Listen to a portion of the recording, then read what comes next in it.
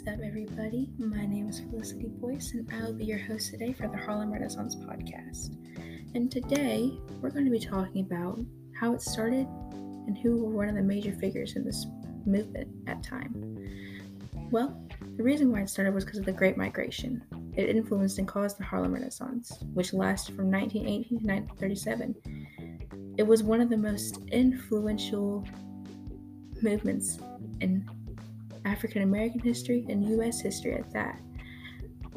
Because in 1920s, 300,000 Americans from the South had moved to the North, and Harlem was one of the most popular destinations for these families.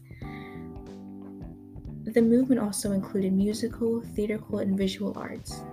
But during the time, Black artists began to take control of how Black culture was being represented. It gave these artists pride, and it made them feel nice and great that they realized that their culture was being accepted.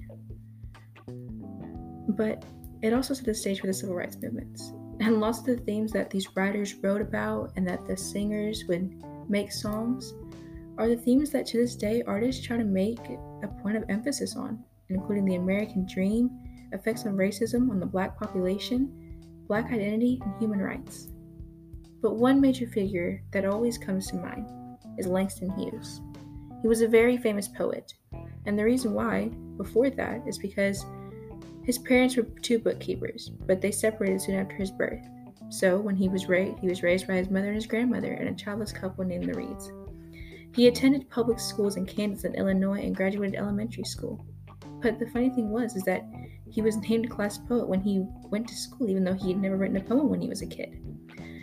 He grew up in Lawrence, Kansas. He was a traveler of the world. He went to Columbia University from 1921 to 1922, and he went to Lincoln University from 1926 to 1929. But after his grandmother's death, he and his mother moved to half a dozen cities before reaching Cleveland, where they settled. But when he was living with his grandmother before he moved with her, they were living in Lincoln. And Lincoln, it was when Hughes started writing poetry.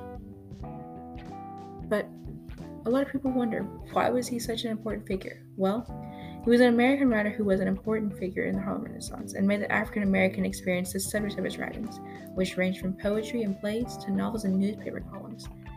He represented the African American group culture that lived in Harlem and was a part of it as well, because he and other major figures during the Renaissance shaped the life and rights that Blacks have today. But he was more than just a poet. Even though he was a poet of the people, he was more.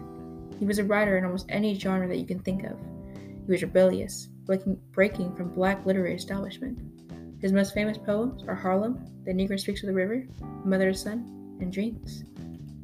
I hope you enjoyed today's episode. See you all again. Bye.